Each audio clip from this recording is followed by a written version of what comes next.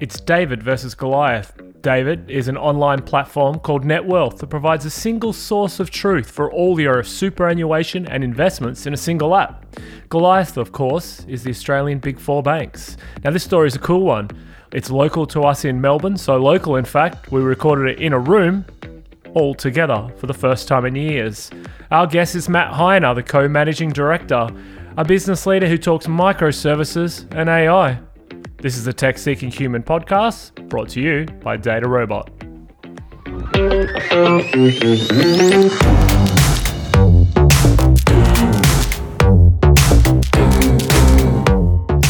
Hi everyone, welcome to the Tech Seeking Human podcast. We're real. We're live. We're all in a room together. Doesn't this feel weird? We're here. We are. Like, we normally would do a Zoom recording of some sort. So this is going to be the strangest opening to a podcast ever. Because normally we'd all be sitting sort of Zoom and you wouldn't be real, and you're real. Because that's very strange, and you won't have my kids bouncing on the bed behind me, my wife coming in and interrupting with lunch, which is great, by the way, or any of the other distractions that we're so used to now. Why don't you give us a little bit of background into NetWealth, what you guys do? I didn't bother listening to my advisor. I just basically said, go for it. And we find out directly from the CEO how that works. So. Our favourite type of customer. Look, I won't spend too much time talking about NetWealth, but for the listeners, we're a 21-year overnight success. Particularly since we listed, which was 3 years ago, and we can talk about that a little bit, we have become far more visible, and our profile certainly increased. And it's always entertaining when we read the articles to hear about NetWealth and overnight success when we have been chipping away at it for a very long time. Yeah. So NetWealth fundamentally is a technology platform that allows Australian investors and their financial advisors to manage their investments. You can trade 16 different international markets. You can buy and sell shares on the ASX. You can buy a huge range of managed funds. And then we basically do all of the ongoing reporting, tax reporting, and make it really easy for you to understand what is going on in your financial world. Yeah, so it gives you that single view of everything that you've got, from your super to your investments, the whole lot, right? Exactly. They're all the things that I absolutely love doing. Like, I love looking at super more than anything in the world.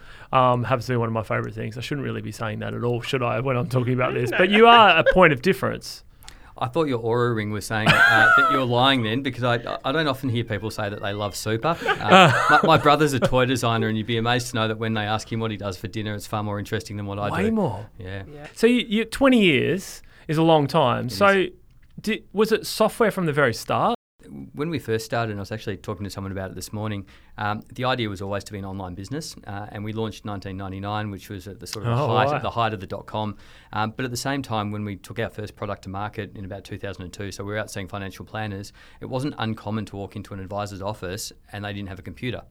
Yep. And so we always knew at that point it was going to be a very short meeting. And equally, Dad started the business. We would be sort of climbing under people's desks to plug in the modem.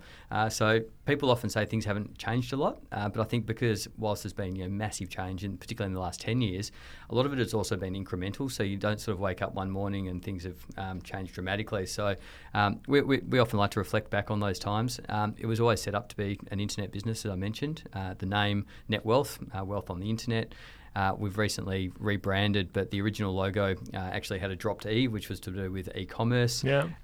And we often debate with people or discuss with people, are we a finance company or a wealth management company or a tech company? Yeah. And you could argue it either way, but I think the reality is that any business in this day and age is a technology company. You can't get away with growing a business and being in business without using technology somehow in some part of your business. But you must have a pretty good point of difference to have survived. First of all, you survived the year 2000.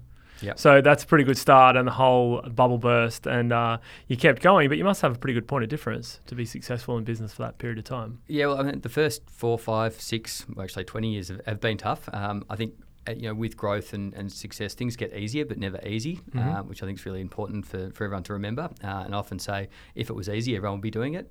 So the first 4 or 5 years, when we launched, our competitors were people you probably never heard of, like ANZ and CBA and National Bank and Westpac. So we had some fairly serious competitors that we're up against. And typically we would get feedback, how are you going to compete with the banks? They've got very deep pockets, and you guys are a startup.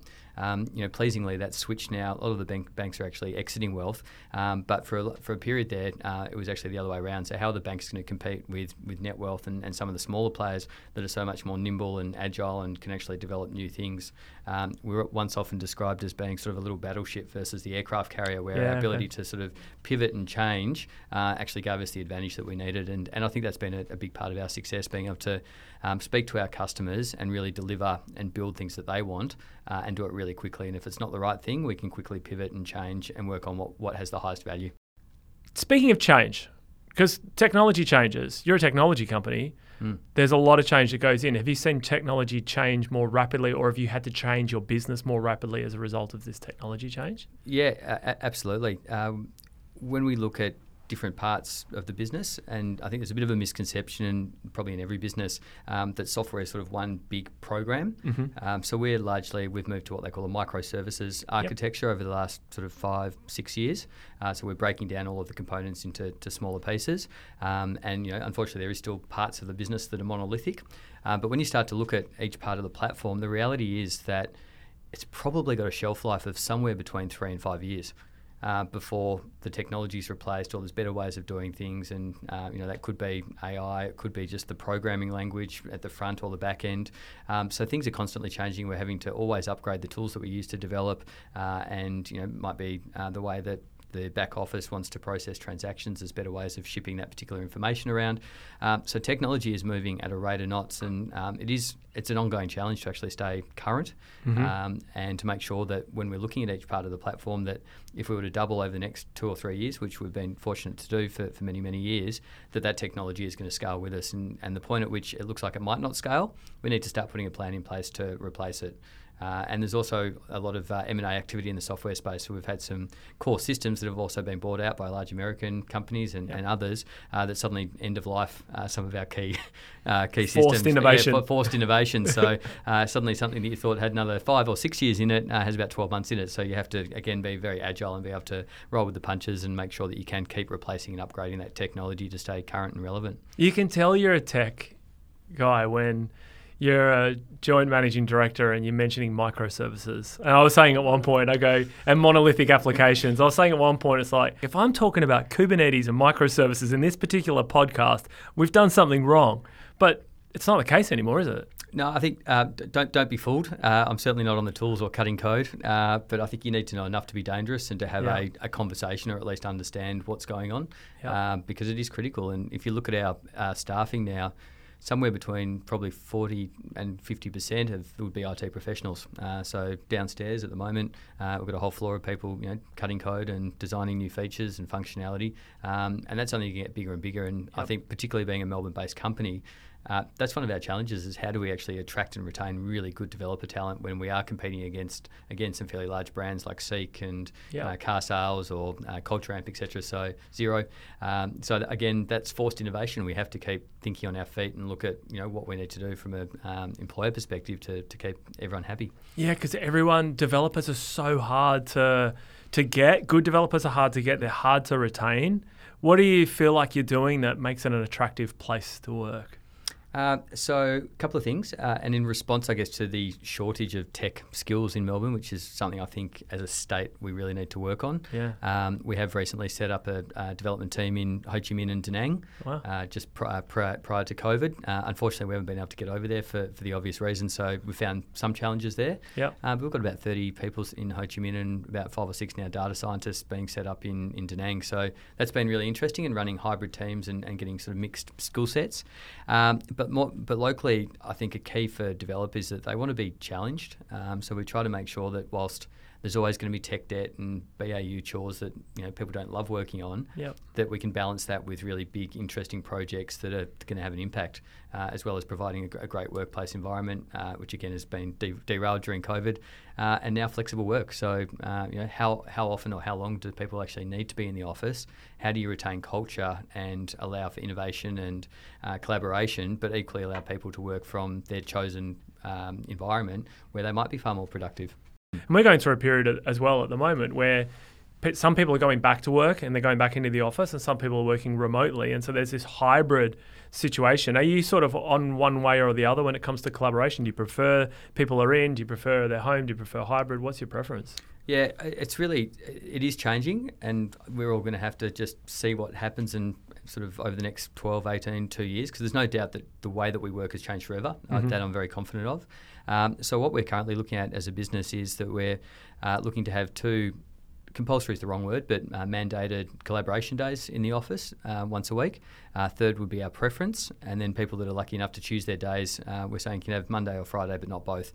Now, that's not to avoid the 4-day weekend. It's just because we literally don't have enough space, so we need to be able to distribute the people across the workspaces. And we think that's a pretty good balance at the moment. If Mike Cannon-Brooks is listening, I'm disappointed he's announced that you only have to go to work 4 days a year. Wasn't that crazy? Yeah, that's going to put pressure on us at some point, but I struggle with that a little bit. I'm sure they've got ways to deal with it, but culture is so important, and there is nothing like getting people back together in a room, putting post-it notes up on a wall, and debating things face to face, which you can lose those subtleties over Zoom. And to be honest, people are fatigued. If you spend a whole day looking at your screen with a single focus, it can become pretty exhausting. And I think even in that regard, I'm going to try and stop doing Zoom meetings after 3, because I think it impacts sleep and some of the other things that we take for granted. And you know that because your Oura Ring is telling you that it's impacting your sleep. Correct. Telling you what you already knew. It's a really good point, because I think you even said some of your best ideas would be you might have a meeting with colleagues, and then you're walking out of that meeting and back to your desk, and you'll have this idea, and you don't have that ability. You switch off Zoom, and that doesn't happen. You don't have that collaboration after the meeting even. So it's just like little things like that. It's your ability to go deeper. So like you have an idea, and you go, I think we should do this. And then everyone will go, I think that's a good idea, and they all pay lip service to it. It would probably happen to you all the time as a managing director, right? Everyone would say yes to you. I hope not. And then, a lot more people say no, which is equally disappointing. That's probably a good thing, though. It is. It's a good balance. And so then when you go to walk off, you then test that theory and go, do you reckon that idea was a good idea or not? And then the idea can spawn off somewhere else, but you can have that extra conversation that happens in the hallway, that then your idea can come to fruition. And all the time when you work in Zoom, I used to work for another technology company prior to this, it would be like, well, let's circle back on that and have another meeting. And it's like you have another Zoom meeting about the other Zoom meeting you had. It wasn't Zoom back then. Yeah, I've sort of come up with some statistics which are very rubbery and there's no real science behind them. But I think for the lost productivity, because you definitely lose productivity coming back into the office. And I'm thinking that by the time you put in travel time and getting to your desk, having the talk about the footy or whatever it might be, you probably lose about 20%. But I think you make that back through spontaneous conversations or collaboration that you wouldn't have got otherwise. So I think it's just about trying to get that balance right. I'm certainly finding that my routine is a bit all over the shop at the moment, and I find that difficult. But it's just while we go through that normalising process. Or not. Now, I want to talk about technology for a second, because you mentioned a couple of things. Everyone shifted to the cloud, and you did microservices and these. Were these the same sort of challenges that you had? Because you've got probably like data sovereignty things you've got to make sure of and stuff like that. Was there any issues, or did you shift most to a kind of a cloud environment, or were you already there in the first place? What did you have to do? So we're operating a hybrid at the moment, but we're absolutely in the process of lifting and shifting up into the cloud. We're fortunate we're regulated by everyone in Australia, so we've got ASIC, APRA, the ATO, etc., AUSTRAC, and the list goes on. So anything that we do, there's always a very significant process that goes through. APRA, understandably, is very keen to make sure that superannuation members' data stays onshore and that it's protected. So there is always a lot of work that goes into it, and we recently, for example, put in Zendesk as our customer service platform. So to put that in, we're working with APRA and making sure they understand where the data is and what the program does. And at one point it was suggested that maybe they'd have to go, or we need to go and do an audit on Zendesk in America. So it's part of it's education as well as just making sure that obviously we're putting all the safeguards around the different data sets that we have. But the cloud is, like every business, a big part of our future. We're excited about it from a storage and elasticity perspective. We run a lot of data overnight, and there's a lot of reports that will be much quicker, and we can schedule in different environments. But the tool sets that you can get is really where it gets pretty exciting, and particularly around things like AI and just pulling existing functionality and capability from the cloud rather than having to have it on-prem and buy in a whole lot of different products.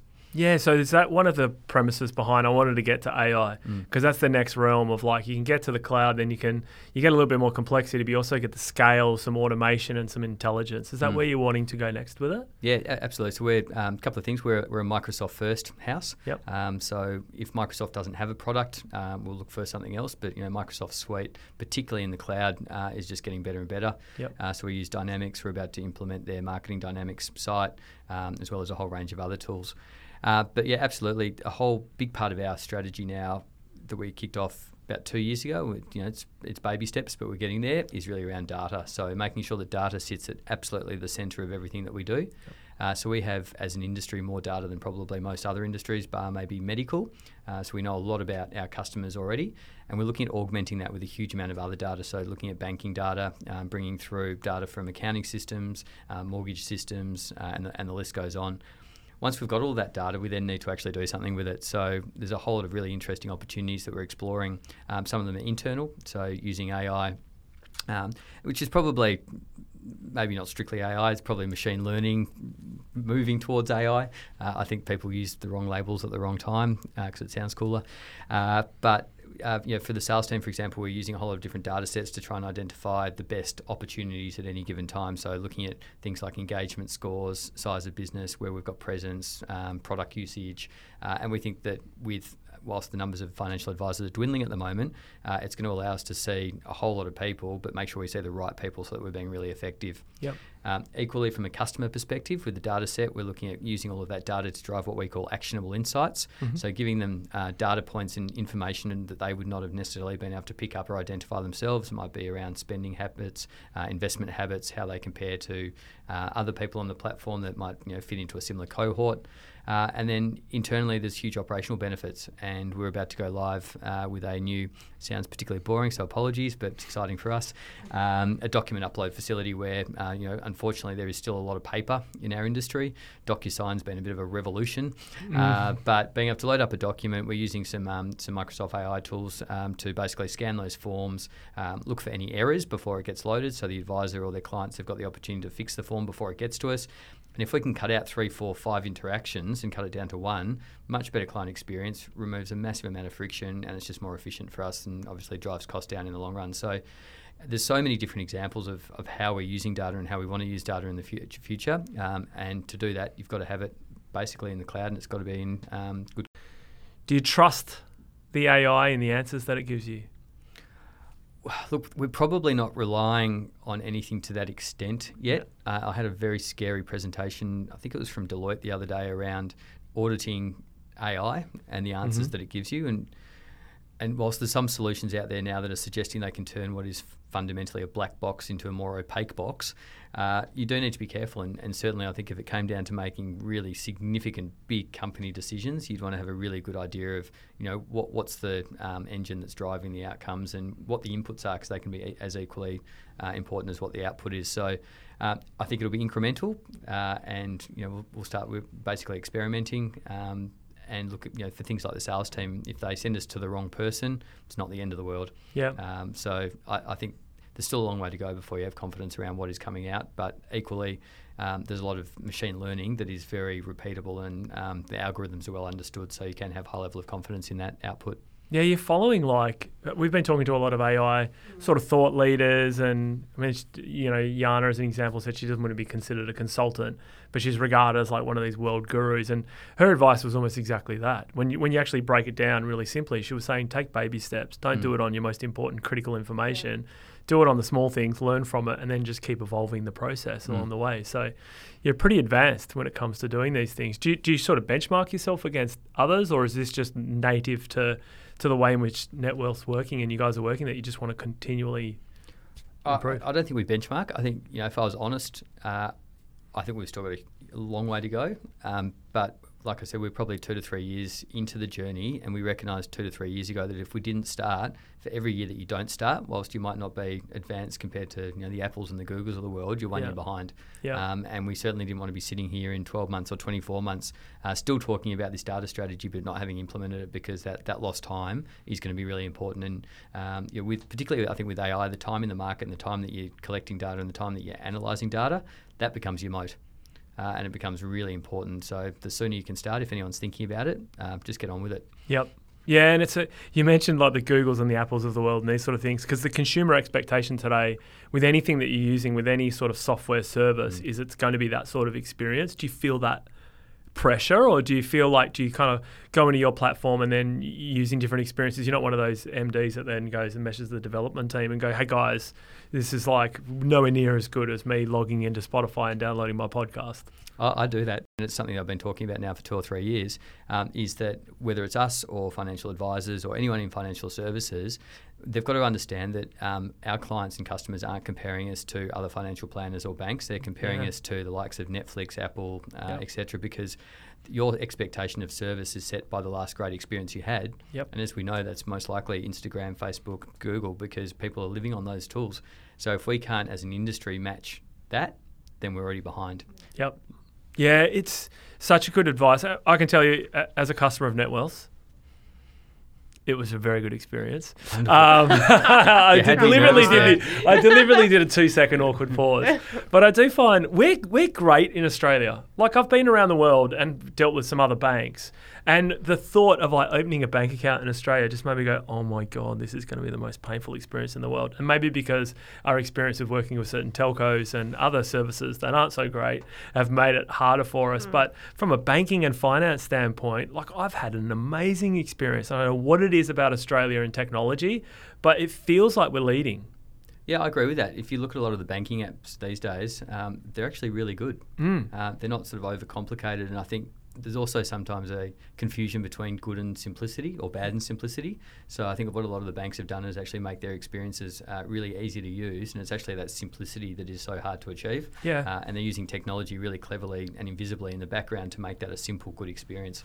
If software's taking over the world, right, and is borderless, are there regulations stopping? Like, our banking apps are the best in the world. The NetWealth experience is absolutely fantastic.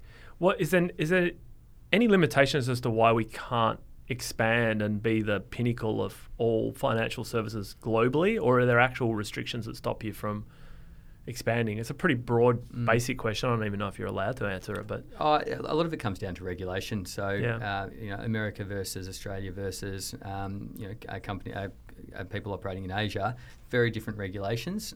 There is a lot of work that's being done to try and bring it together. They've been talking about the Asian passport for a while, which would allow us to export our financial services and vice versa.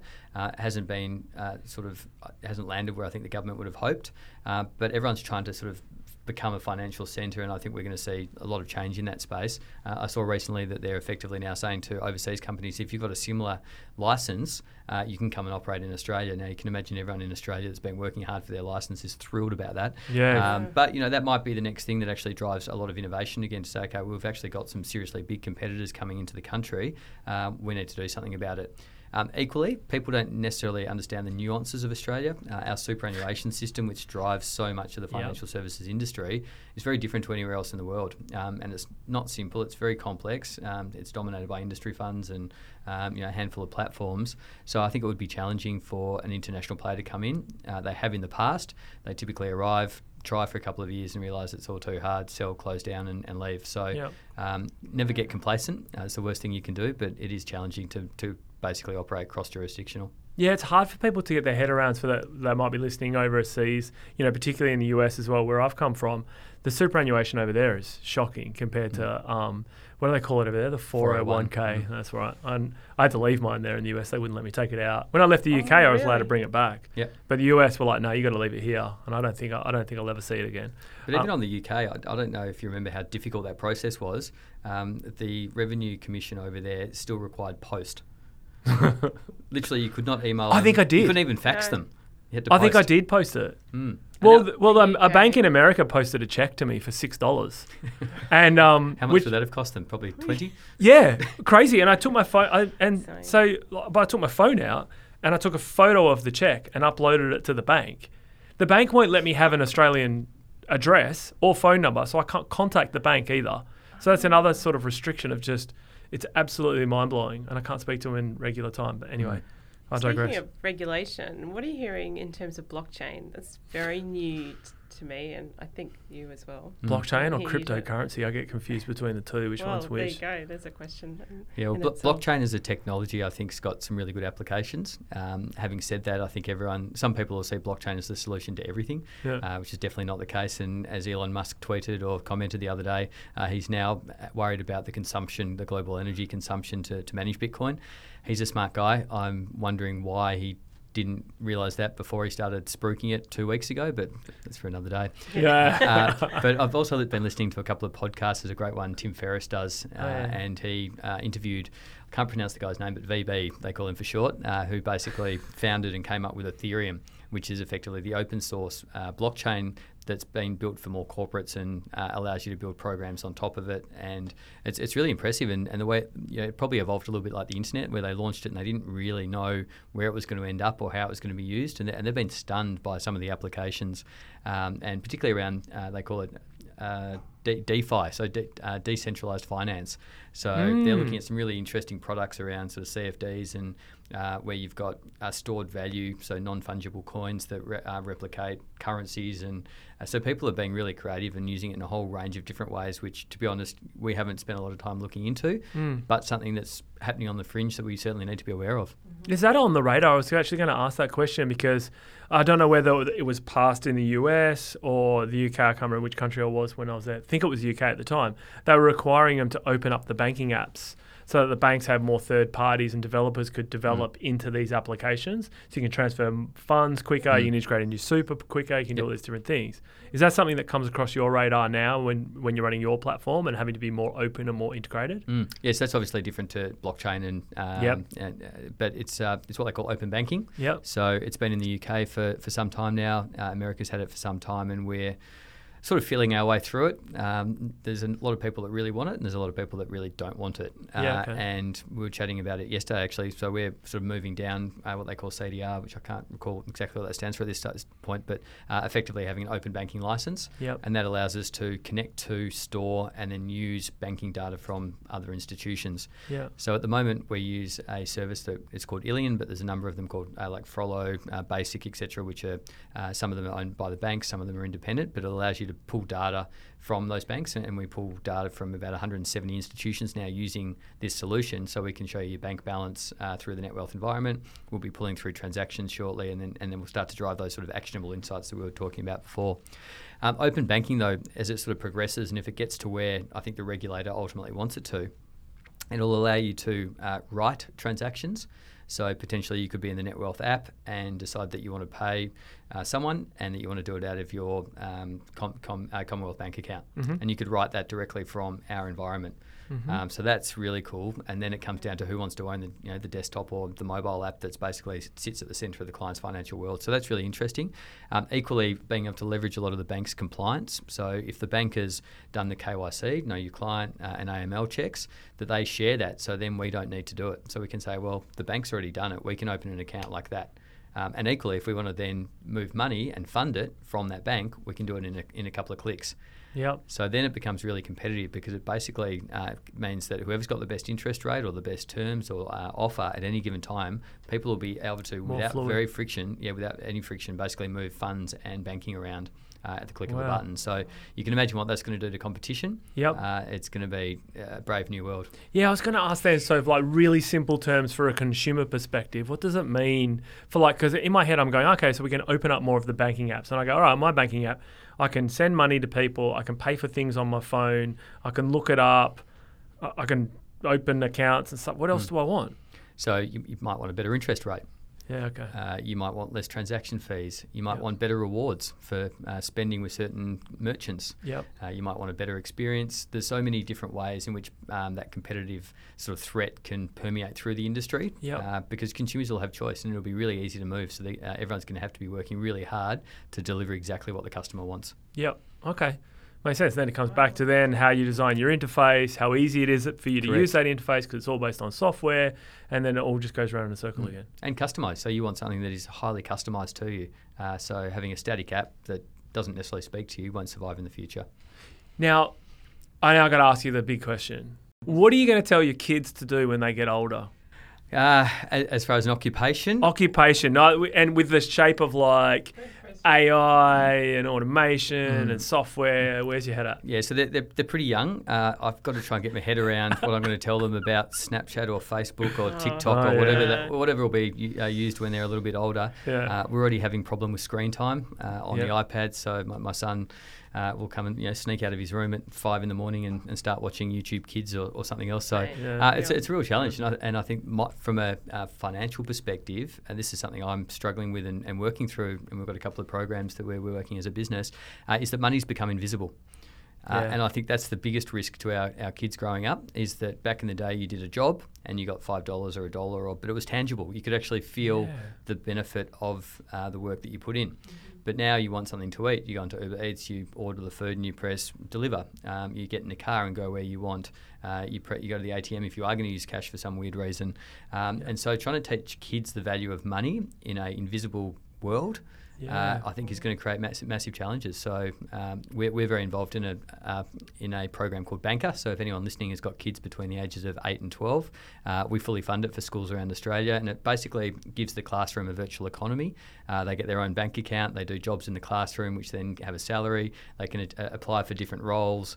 They can then spend their virtual banker dollars.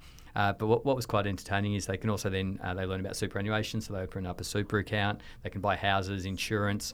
It actually came out of New Zealand, and the teacher can trigger natural disasters like earthquakes.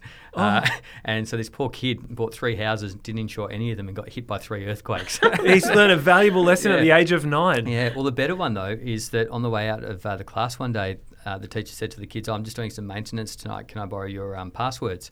And so all the kids said, yeah, sure, miss, not a problem, and gave the passwords. And the next day they came in and all of their bank accounts had been cleaned out. And she said, that's your first experience of cybercrime. That is so good. So, yeah, so Banker, have a look. It's fantastic. And I'm hoping it gives kids the financial capability to actually survive in this invisible money world. It's such a good idea, yeah, because you can open a bank account for the kids, but it's just a number and they don't really get it. And I remember ages ago I was doing some work with a company that was trying to teach kids about financial literacy, and they said take cash to a supermarket and give them the money, and they have to walk around, and then they see the money get physically taken away, and they go, these things cost. It's not just this magic card or magic phone that just goes ping. Now sometimes I'm at the shops, my kids will say, Mum, tap. That's how you out of the magical pit. But you're right. I give my son, or he's earned $3 or whatever it might be, and then he goes down to the milk bar and he wants to buy lollies. I said, well, you can't afford that, and you can't afford that. Yeah. And it's without that connection, it's very hard for them to work out what value is. And we're very cashless compared to the US. The US don't do a lot of tap. They're still running checks. Like, I got a checkbook. Really? I had to Google how to write a check in the US. It's crazy. But they also work on tips too, right? So you just go through toll booths and you've got to physically give money. You throw the money into the little bucket. Yeah. So they have physical money in the US, but Australia is very... I don't actually carry a wallet anymore. I just have my phone and my driver's license. And that's it. And we can never do that in America. But then, for the kids, I love that. What was it called again? Banker. So it's BANQER. Okay. Yeah, and if you come to the Net Wealth website, there's a big banner ad on the homepage. So, like I said, fully funded, and we'd love to get as many kids on as possible. There's around 8,000 children going through the program at the moment from about 250 schools. But ideally, we'd love to see 150,000 kids going through the program. Well, congrats on a very successful business. Thank you for being on the podcast. I know we were... crazy and all over the place, but we appreciate your time. Yeah, it was very exciting. Thanks for having me on the show. Really enjoyed it. That was the Tech Seeking Human podcast, brought to you by Data Robot. And for more episodes, just head to techseekinghuman.ai or check us out on any of the YouTube, Spotify, Apple Podcasts, Google, everywhere.